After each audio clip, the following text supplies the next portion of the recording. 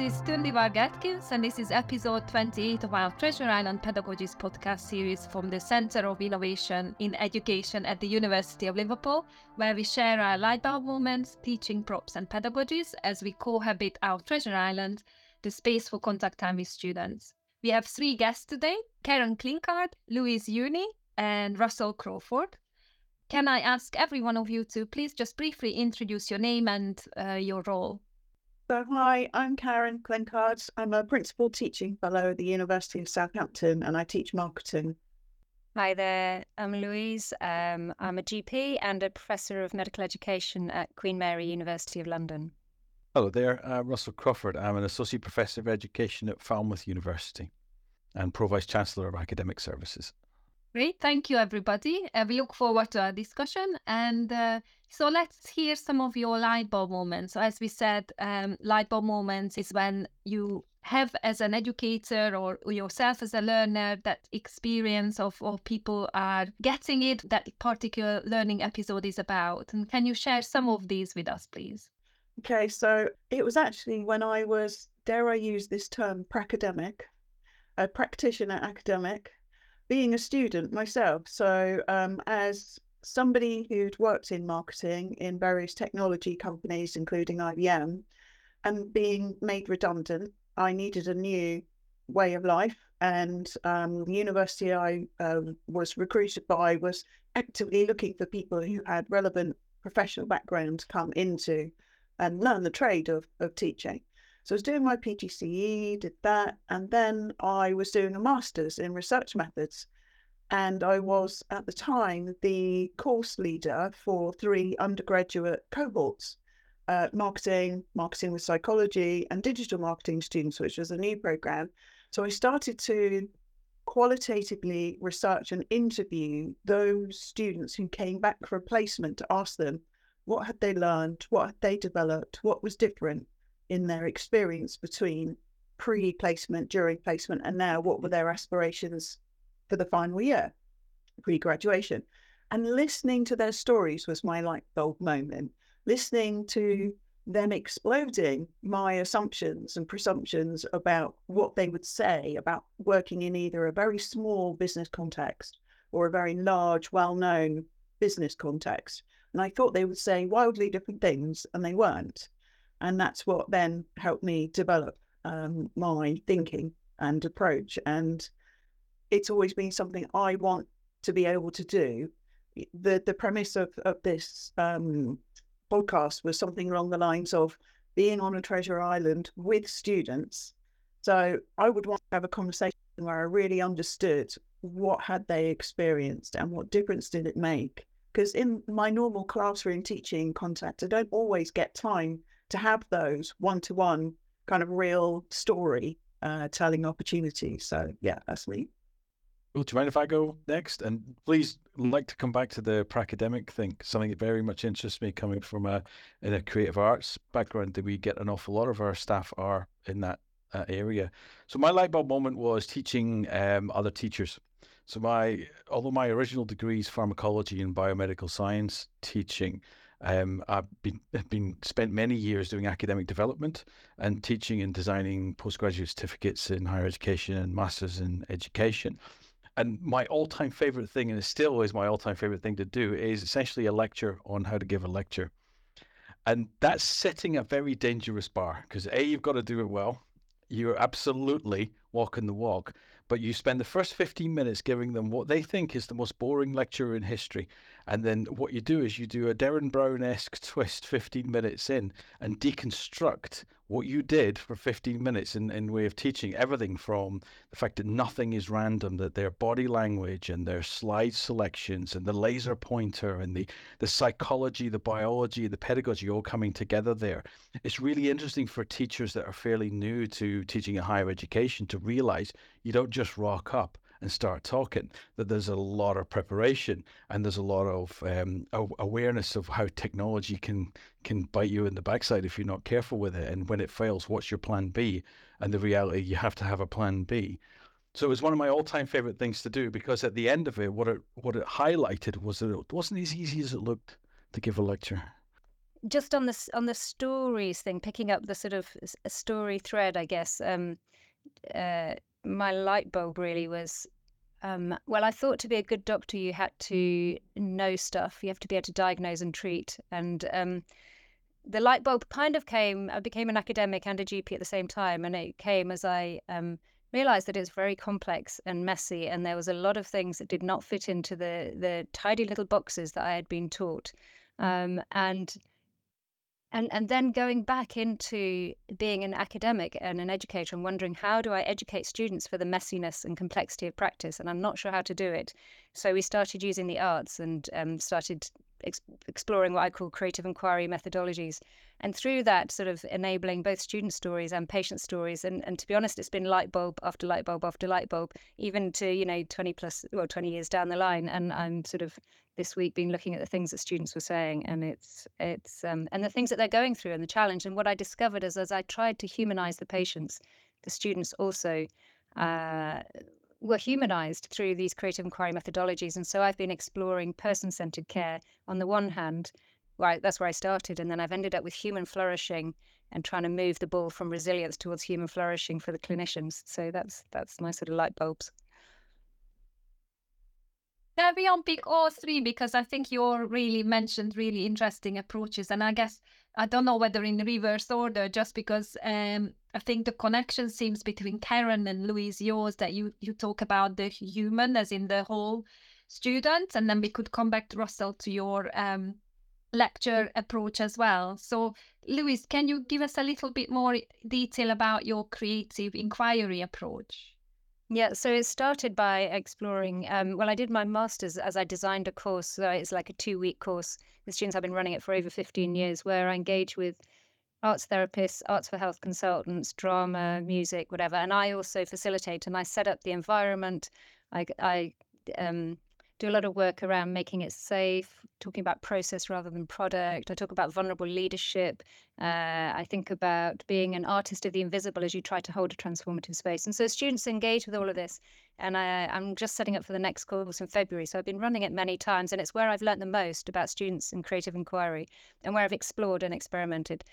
So they have an opportunity to hear how the arts are used with patients. But the bigger part of the journey is where they do their own poetry, for example, and then reflect on it. And what I've discovered is there's no faster way that I've found to get people talking about the human dimension of healthcare. So, they learn all the stuff that they're supposed to know and all the things that they're supposed to do, but actually how we are with patients and engaging with that human. So I know, for example, the trauma that people go through, the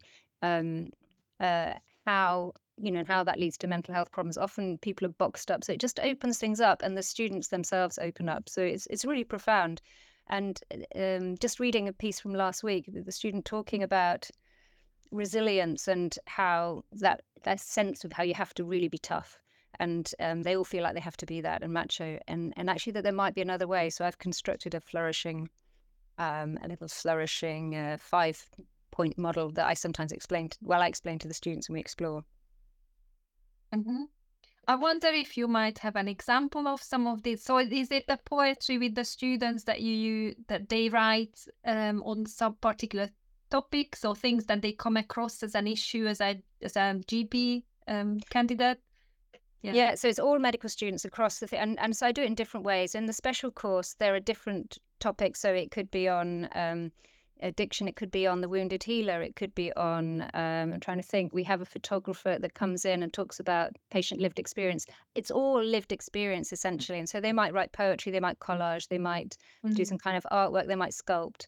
And then I also invite it across the year group with people on GP placement. And so they have an option of, rather than just writing a written reflection, you know how students just make things up to sound, or they get ChatGPT to write it. So I invite them to actually do a creative inquiry piece where it means that they have 2 languages, so not just written. So they have to do the written reflection with it, but they create something as well. So inviting that creative process to get at the whole. Mm-hmm. So I can share examples, but yeah. Isn't that a great example of diversity of assessment, though, in a different way? Because you're essentially giving them a chance to demonstrate their learning where it's not necessarily the traditional written piece or even the traditional performative piece, but they can pick. And in picking, that tells them, it gives them a reflective opportunity, but it also gives them a way to demonstrate their understanding of the learning that you're trying to impart. That's amazing. I haven't quite sort of pushed that boat, but I love that. I've invited that since 2004, and I've never used the words "I'm doing diversity of assessment." So thank you so much. That's wonderful. But what I did discover is, so lots of medics and even GPs might think this is a waste of time and why would you do this? But actually, after about 6 years of running this course and feeding it in and putting it on the website and sharing it back, about 90% of students were choosing it in general, and quite a few of those were not all profound, but quite a few, really profound works. Well, if you think about it, what it does is it neutralizes language barriers for a start. So if I can elect to go through the motions of your course and not have to write a lot, and that's not my confident area, but I can sculpt instead, or I can give you some sort of image-based interpretation, you've just welcomed, and again, we're all seeing post-COVID, the sense of belonging is a big thing. You've just welcomed people to your course by going, actually, it's not really how well you write in English based on your background, but it's how much you can impart those ideas of I hesitate to use a phrase, but the gain in learning that they've had across your course. I'm writing this down. This is really helpful for me. I was going to say that actually I'm having a bit of another light bulb moment myself, because I'm thinking I haven't connected that in my own research, because very selfishly, I was thinking when you come to the question about what's our chosen pedagogy, I was going to propose my own, which is very selfish, very self-promotion. But then I'm a marketer, so I'll forgive myself. But Of course, when I connect what you're both saying, although this is my light bulb, I'm thinking what I'm asking students to do is very narrative based. It's very much write and tell me a story of a time when you have demonstrated X, Y, Z. And those X, Y, Zs are 5-point models, similar to Louise. We didn't hear what your model is, so we'll come back. But it's called AGILE, AGILE. So I tried to theme from those interviews with those students what were kind of areas that seemed to be ones which would help students if they wrote a story about it and they perhaps came to an interview with someone to give them an example, that they could prove they were A, adaptable, D, a gatherer of people or ideas or resources, I, that they have an understanding of their current, past and future aspiration identity, and what communities of practice do they want to belong to, or do they need to belong to in order to achieve that new identity? To what extent then does that need them to leverage being a lifelong learner? And then the final one is E, to what extent they could demonstrate they've been enterprising of some way. So opportunistic, creative, problem solving, critical thinker, not just that they've done some kind of startup challenge at some point in life. So thinking about more conversely. Go ahead, Russell. Well, I'm just thinking what you're doing there is outlining a reflective model, a brand new reflective model. And one of the biggest challenges, certainly in my career across several universities, is getting staff and students to use a reflective model as a scaffold, because everybody thinks they can reflect until you try and then they can't reflect. Or they find that it's very superficial. Your Agile model is a really tight little reflective model in practice. That'll be quite interesting to see how that was tested. Very much happy to share it. It is a reflective narrative tool. I've got seminar guidance, tutor guidance, student guidance, journal papers, the lot. So yeah, self-promotion, here we go. Yeah, is there anything that, Karen, that you wanted to pick out maybe while we're here? We might as well talk a little bit more about it, because I think that's your broad pedagogy as well for the island. Yeah, because I think if we're connecting all these pieces together, and hopefully I'll remember all the different pieces because I didn't write notes, but if we're thinking about reflection, yes, there's lots of different ways to do it. And the typical models we teach students can do it in a very kind of surface, not very deep, not very insightful level. If it's done, if the assessment guidance is given in a fairly surface way. So students should be forgiven for that. So if it's then going to be more of a conversation, so you mentioned the word assessment. I've used Agile both within assessed learning, first year undergraduate students on business programs, about 600 of them, second year students who are just pre-placement application, thinking about their personal professional development. I've not used it with final year students. I've used it with a cohort of postgrad students, but I've also had it as a kind of sideline, just a conversation starter between myself and my personal tutees. So it doesn't have to be part of assessment either. So I think maybe taking our pedagogies and our learning and our understanding of that kind of empathy journey, really actually taking time to listen to someone else's story. And so I'm taking away from what Louise was saying, maybe I adapt the model to include ways for people to be more diverse and inclusive in coming up with different approaches to sharing their narrative with me. But I hope that then there's two things. It then becomes something they can go back to and edit, because it's an online cloud sharing, like a Google form, Microsoft form survey. They can choose to share it with a placement tutor, careers officer, interview. They can put it into their social media profile. They come back and change it over time, future employers. But secondly, it becomes then for us from the research side, kind of a thesaurus, a glossary of terms expressed in the way in which students talk about employability and entrepreneurial skill development. Because we use the term employability in higher education, the students don't talk about career or employability. It's just not their language. So the more students share their narratives with me, the more I'm learning then ways I should talk about it that are more relatable when I'm in that conversation. So I'll stop there. It's interesting, though, the potential for that over longitudinally, isn't it? Because in essence, what you're getting is a reflection of the change in the sector and the change in the expectations for employers as the students, because you're right, the students don't understand or really use that language very much, but they do live it. And in that longitudinal development phase, what you'll get is a reflection of what the employers are asking for, what the students understand by that they're going into employment over time, which is in any given 3-4 year status, because typical life expectancy of a standard higher education course.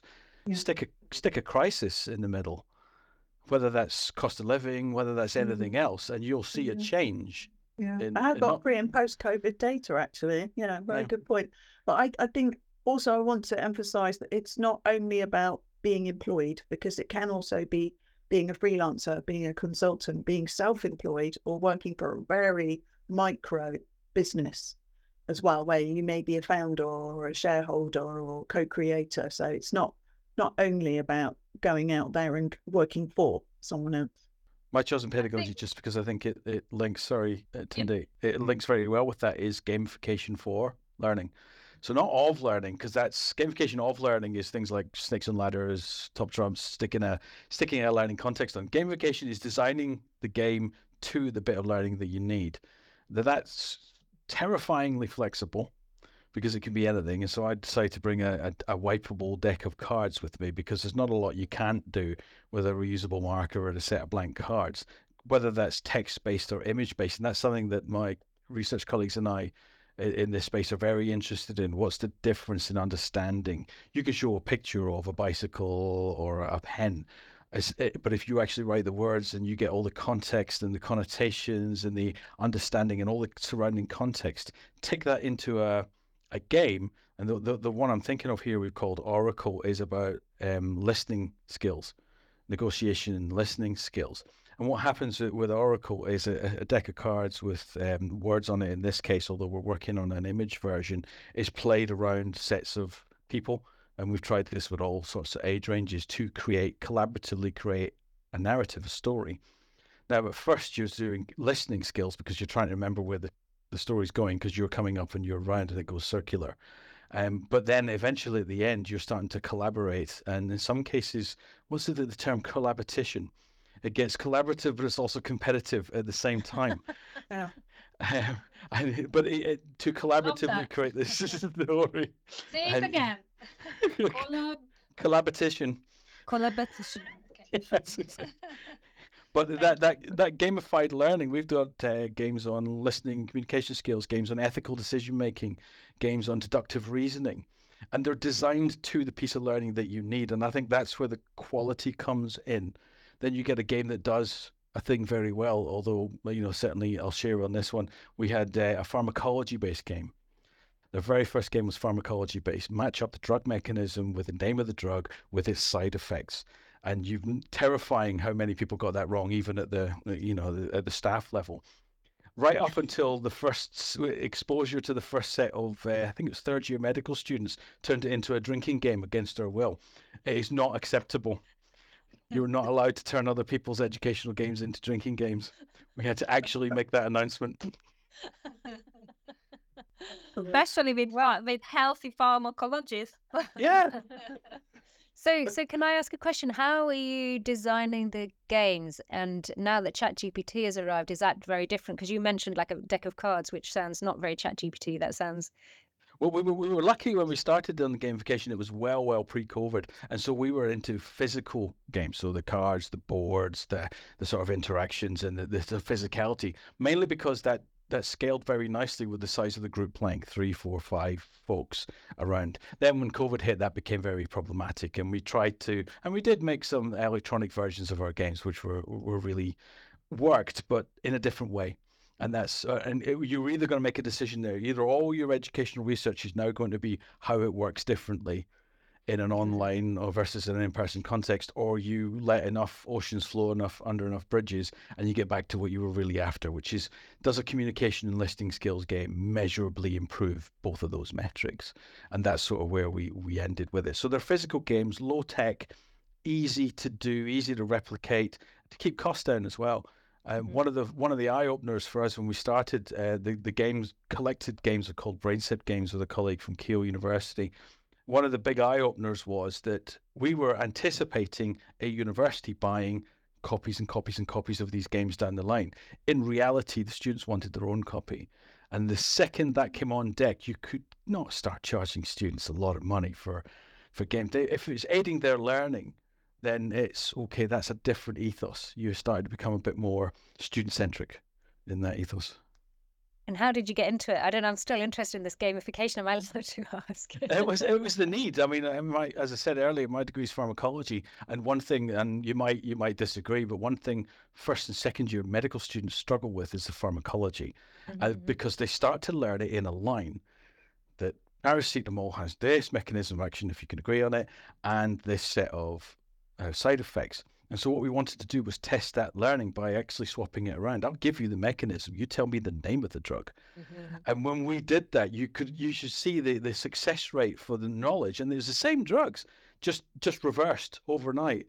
And then the side effects, the pharmacy students loved the side effects. They got them right all the time. But the medical students, a bit more hit and miss with some of the side effects. And so what they were doing is learning patterns, because, a lot of early years undergrads is pattern recognition and applying it. What the game forced them to do was understand, actually, this is what propranolol does. And that you don't have to then learn it in this linear way. And if you test it in a linear way, which is what our assessment at the time was doing, you get the answer. But goodness help you if somebody tests it in a non-linear way, next thing you know, performance on that exam question, not so good. And even worse, performance on the knowledge in a clinical environment, not so quick. So that was where, but we designed the game to the learning need rather than come up with a game first. I like it. Interestingly, I took the idea of gamification when I was first researching this whole AGILE tool as well. And I thought about an online platform, almost like a mixing deck, where students would be able to see one another and would be able to see one another's scores, not necessarily their narratives, that could be, privately owned. And then not so that it's a race to be the top or be the winner and be the strongest or have the highest ranking skills, but more of an opportunity to learn, why have you ranked yourself as really high in this aspect, but really low in that aspect, where I'm the opposite. So what could I learn from you? So it could be a peer sharing tool. I did also think about the monetization of it and the idea that, I don't know, the HEA, Advanced HE would buy it and it would suddenly become a UK-wide tool and it would be shabby. You never really went that far. I think if there can be benefits and values of the kind of open cloud sharing, iterative, machine learning environment that we're in, my understanding is with AI tools, the more it's fed useful information, the more likely it is to spit out or produce better, more informed output. And so it should be a sort of a self-fulfilling prophecy eventually. We're going to go through lots of different phases where there's going to be at times an over-reliance of some students on the content that it's given as first draft, or I'll just take that, I'll whack that in, and that'll be good enough. But then eventually what they're getting out will be better. But I think it's really important for us at this kind of juncture to be emphasising to students that we still need you to apply original, genuine, authentic self and understanding and your informed arguments around why this content is what it is and how can you improve it? How can you make it better? So it's a bit of a strange environment we're in, but I think being totally anti all of those tools is not the way forward, because we have to accept it's our new reality. It's here. The analogy I use is calculators. Mathematicians didn't stop doing maths when calculators came out. Yeah. Yeah, and I'm guessing if you were using your approach to listening to what students are doing for real, then that would be the reality we would be hearing. And as you say, that development of the critical capability in the students is the important thing. So we have started growing towards the island with our teaching props and pedagogies. So we've got Karen's reflecting tool and Russell's gamification for learning, especially with the deck of cards example. What other teaching props or pedagogies would you like to bring to the island? Oh, can I put my favorite one in there? The one that's just the absolute best. We've got to bring a laser pointer.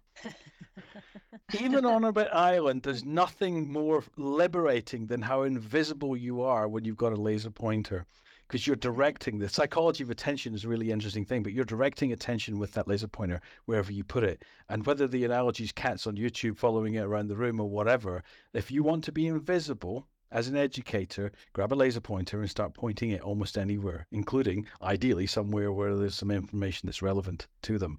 And oh my goodness, I've always got one in the pocket for that reason. It's fantastic. You can disappear like a ninja with a laser pointer. Yeah, that's an oxymoron though, isn't it? Because you are disappearing but appearing, because by calling attention to so I love that. Okay, great. So yeah, we've got a laser pen. Anything else? I'd like to bring a set. I have a little set of collected postcards of all different kinds of images and some old photos, some student images that they've created over the years, some actual postcards or whatever.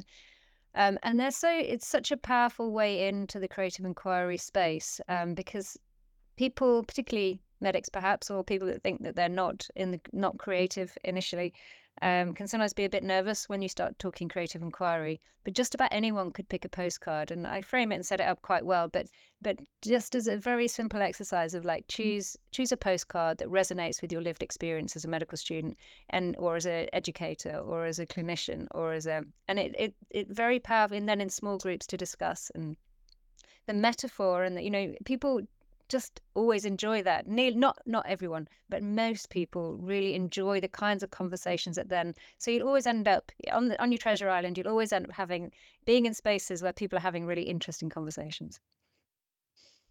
I think I'd add, in terms of playfulness, I'd add in some kind of wipeable board, whether that's a virtual whiteboard or a physical one, with lots of pens of different colours, so that not only I, but students in the room can add notes and add drawings and play with the content that we're thinking about. I really find it compelling when I've got even a very large postgraduate set of students in front of me in a more traditional lecture setting, that I'll draw some sort of comical, seasonally relevant random drawing whilst I'm waiting for the students to settle down and get ready for the session. And I'm not very good at drawing, but I just flip my hand and do a few bits, and you hear a chuckle, and you can hear people sort of just calming down and starting to look forward and thinking, oh, that's fun. And then they get their phones out and they take an image of it, and when they ask you a question. So I think keeping playfulness in every environment would be really helpful. Definitely. That sounds great, actually. And also just again that you're paying attention to where students are in terms of their being as they arrive to you. So having that almost like a liminal space between their previous existence and then coming to your class and how you transition them to focus. That's really interesting. Okay, any other, would you like to do any bartering between your items or anything in addition that we could? So we've got laser pointers, the reflective tools. I'm guessing, Louise, you might have, in addition to your postcards, lots of arty, crafty things on the island so that the students could do their creativeness. Anything else? Definitely. Yeah. Well, can I suggest that we take it all and put it in a big pile in the middle of the island? Yes. Sort of like a nice educational Hunger Games, and then people can run up and pick the style of teaching tool they want. You're bringing that competition again back. Not at all. I said it in a nice way. Collabetition. Oh, the Hunger Games idea of it, that's quite good. I know that in the planning for the session, you asked what was our luxury item. I don't know if that's what you're asking now. Yes, but the ability to have music during the session, during the time in the background. I'm a huge fan of soul music and Motown, so that's my go-to. And I also am rather secretly, but not very secretly, in love with Dave Grohl and the Foo Fighters. So any chance I can to kind of bring in, I'll play a video because it's thematically relevant to the lecture topic, and I shoehorn it in and talk about my love of the man. So yeah, my husband's well aware. Oh, Karen, you're making me feel old. I used to let my medics into every lecture and I play them the War of the Worlds, the eve of the war on the way in, and then 70s funk every other time. Let me just say that the generation in the early 2000s didn't appreciate it the same way I did. Well, I think it's part of our role as educators to also educate them on really good music. No, the biggest, That's a contextually relevant point. biggest mistake I made as a brand new teacher way back when, St Andrews Medical School in the 90s, and I showed a picture of from Ghostbusters until I realized not a single person in that room was alive when Ghostbusters was new. And it was like, oh, you learn a valuable lesson as a teacher about currency without being too hip. Yeah. But definitely some of the older stuff goes over their heads. Ghostbusters has had a revival. Okay, so in terms of, so this is sort of, I love this idea of almost like bringing your luxury items, because you're bringing your identity as an educator. We talked about listening and having an understanding of students' experience whilst also connecting with the students. I think that's so valuable.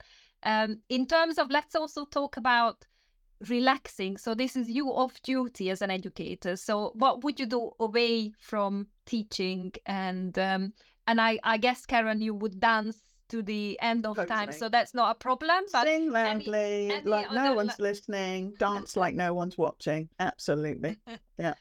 Go on. When I've done an online lecture with the Dave Grohl and the Foo Fighters in the video, and I'm sitting in the background forgetting that my camera's still on and my mic's still on, and it's gone recording, I thought, oh no, I need to go back and take that out. It's so embarrassing. Yeah, It's just authenticity. Just call it authenticity. Get away with murder. I think if you're doing all the dancing and the music, I'll be one beach over trying to very quietly build Lego. Which is great. Actually, I've taken up fairly recently as a mindfulness tool. It doesn't matter. It can be anything. It doesn't have to be Lego. It could be knitting. It could be anything at all. But yeah, something to take your mind out of the current and away into somewhere else. I just find it so relaxing to do that. It doesn't hurt that Harry Potter Lego was really, really cool. I was gonna ask, do you have sets to build, so particular things, or do you just take your Lego sets and create I think whatever? that's highly personal, Tunde. So yeah, in the lounge right now is a full-size Hogwarts castle in Lego. Wow. It's getting out of hand. I might need an intervention. Sounds great. Okay, Louise, any luxury items for you? Well, I couldn't nail it down to one, I'm afraid. So there's sort of crosses over all of the different things you said. I'll bring my guitar, which I hardly ever get around to playing, or not as much as I'd like to. So I could do a bit of singing and playing, and bring my bike to get around. I love cycling. I do that. That's not really a break. I do that all the time. But chocolate, I'm allowed to bring something nice to eat, and maybe some kind of crocheting, woolwork, knitting-y something to like, yeah. So. Mm-hmm.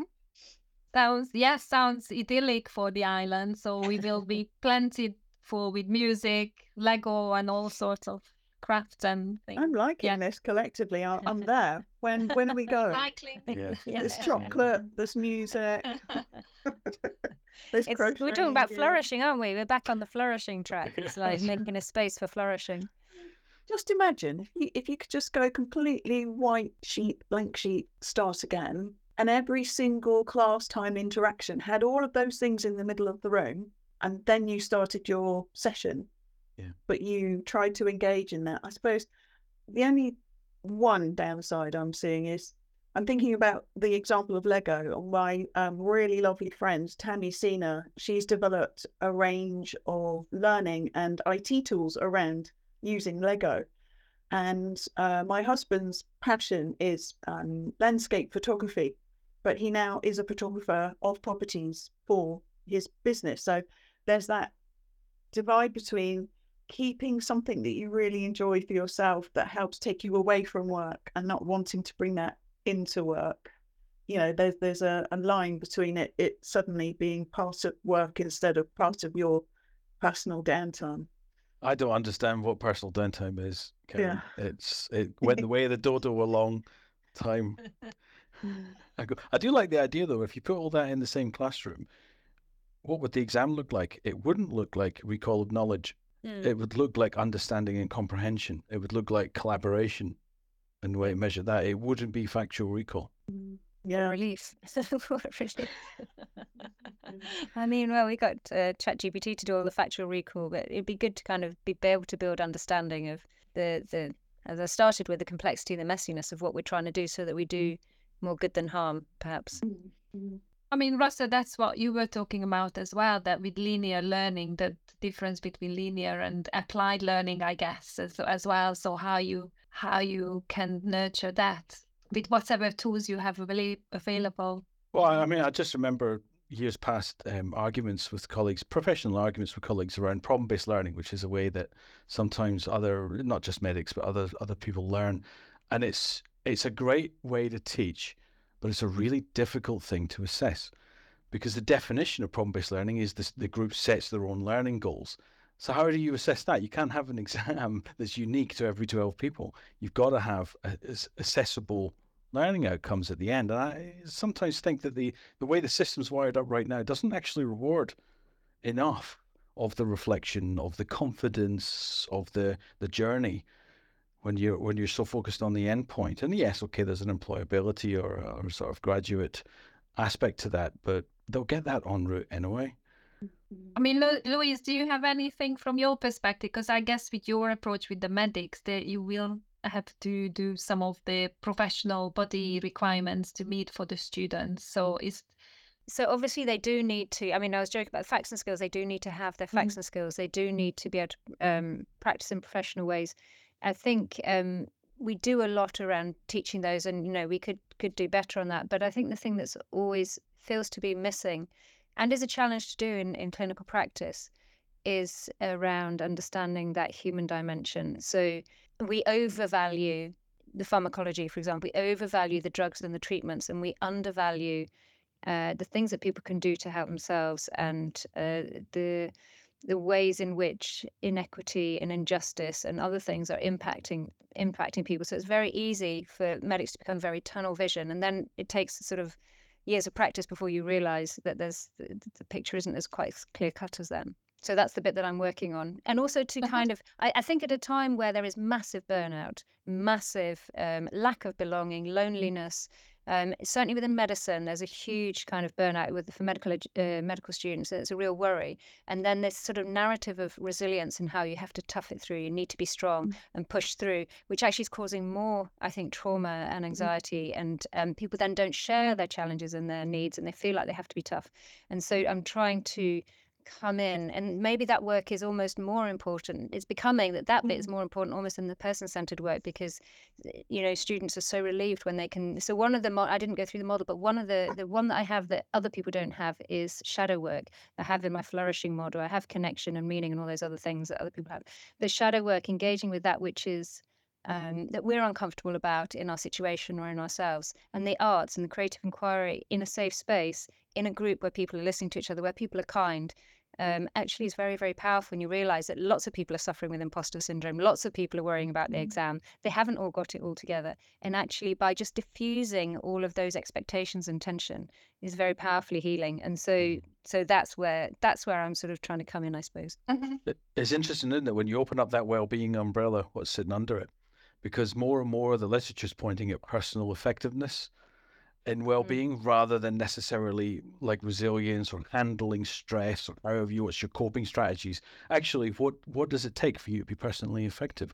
What does it take for you to self-decide, actually, this is too much for me, I'm going to take a step back, or this is stressing me out and triggering me, and why? And I do like that idea. It sounds like an interesting model. Think it's so powerful what you use that example, because as you said, it's partly a tool for them to use with patients, but as you said, it's also for themselves. And then just when you talked about putting perhaps some of those emotions that they have to come across as doctors, whatever trauma patients experience, and then turning into poetry. So there seem to be a lot of emotional or other ways of accessing knowledge that they can work with. That seems quite powerful. For me, it's kind of head, hand, and heart. And so William Osler talked about that many, many years ago. But, we often get stuck just in the head. But that isn't, where do we put the emotions? Where do we can't, that's probably, you're more likely to die of liver cirrhosis as a doctor than your patient. But I think part of that is, this is my theory, that it is the pressures and the stresses, and we have nowhere to put those. We don't think we should deal with those emotions. And then how do we help our patients deal with their emotions if we are sort of shut up and can't deal with our own? So it feels like it's a double whammy. If we can start being human with ourselves, then we can help our patients realize the impact of the things that they've been through. And all of this, I think, comes back to sharing opportunities to, if we go right back to the start of our conversations, but listening and hearing the stories. That quite often, if you're stressed with something, having a moment where someone else asks you a question, whether it's directly, explicitly about the thing you're concerned about, or it just comes out as part of the conversation, and hearing yourself say it out loud is quite often an opportunity, either, whether you want it or not, for the person to respond, give some advice, make a recommendation. As we all know, it's easier to advise someone on their own problems than it is to deal with their own.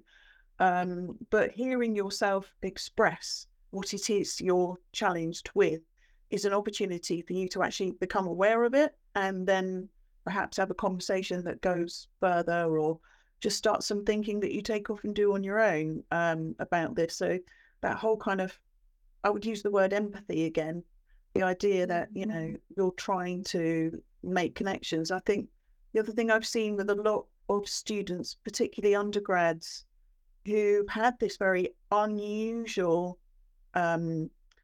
journey into higher education, because they had an odd GCSE final year, or they had an odd A-level final year, or they had first year impacted where they were completely virtual and didn't meet their fellow students due to the pandemic.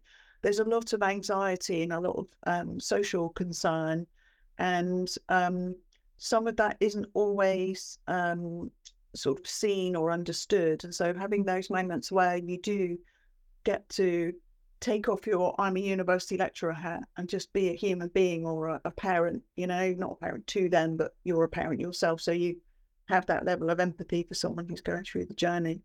It's an interesting, isn't it? There's a phrase in the psychology literature, inattentional blindness. And it's like most of life is going past it a million miles an hour, and you don't really need every piece of information you're exposed to. How much of listening to someone else's story are we filtering through need to know, might need to know later, actually that's not relevant to me? And just the whole application of that inattentional blindness and attention, it's a limited resource. And listening to someone else's story is exhausting, and it takes a lot out of you, but it's rewarding at the same leisure. And it's maybe this new generation need a bit more direction on that. And I think maybe getting into flow and through the creative expression, just actually having that we talked about mindful, but actually through their writing a poem, or constructing a collage or whatever. So many of them write about it being a space to breathe a space to process, a space to reflect, because it's going at 1,000,000 miles an hour for them as well. It's like someone described it a few years ago as starting university. It's like, as a medical student, it was like a light is switched on the whole time. And this course was a chance to kind of switch off the light and just like, but actually then process some of the things that are bothering them. And so it's that sort of shadow work. And because you don't have to fully say it through the art, you know, like when you're expressing, you don't have to nail it out and like write it all out. So it makes it safer to kind of touch around the edges of the bits that feel potentially a bit difficult. I mean, visually, what I have in mind on this island is continuing Russell's laser pen metaphor, that red light. That, because Louise, you were talking about this creating a safe space where whether students can have their own bubbles, or a space where you create it between you. So like this listening, safe, experimental space when they sort of can hang up that I'm a student, I have to do things, have to do assessment, but having this creative space to be calm and to almost like process things as a learner and process things in their own lives. And that's not a space in our exam-driven school that students have had to. So almost like I can imagine creating, or we have created this space on the islands. You are creating these spaces. So I think that sounds like a really, really, really important space for students and for ourselves as well. But I'm calling this flourishing spaces. So I'm trying to create spaces in higher education for flourishing spaces. So like student staff art exhibitions, or, you know, creative inquiry space. It doesn't all have to be, you know, it can be just where you're really doing really good listening and sharing, or whatever. But flourishing spaces, and I think they do need to be built in more than ever, because everything else is going so fast. We actually need to mindfully bring them into place. So I'm sort of trying to research and explore what they are. I don't, you know, but I think it's a useful concept. So maybe we can call out for our listeners as well to share some of their flourishing spaces, or the spaces that they have created, and maybe we could gather these somehow together. That would be amazing. We are actually doing our annual Islands of Innovation Festival in May the 10th, so I can sort of call attention to this, but maybe we could call on all of you who are doing something on this, and any of the other examples you mentioned, to come and present and bring your ideas to share with others at the festival. So that probably concludes. I think that's a lovely image to conclude with, this flourishing space on our Treasure Islands. Thank you everyone for listening. If you enjoyed the episode, you can subscribe to our podcast, and to join as a guest, you can fill out our expression of interest form on our Liverpool Uni CIE website, and where you can also access all the previous episodes. And goodbye for now. And finally, a big thank you for our guest today. Thank you very much. Goodbye. Thank you. Bye. Bye.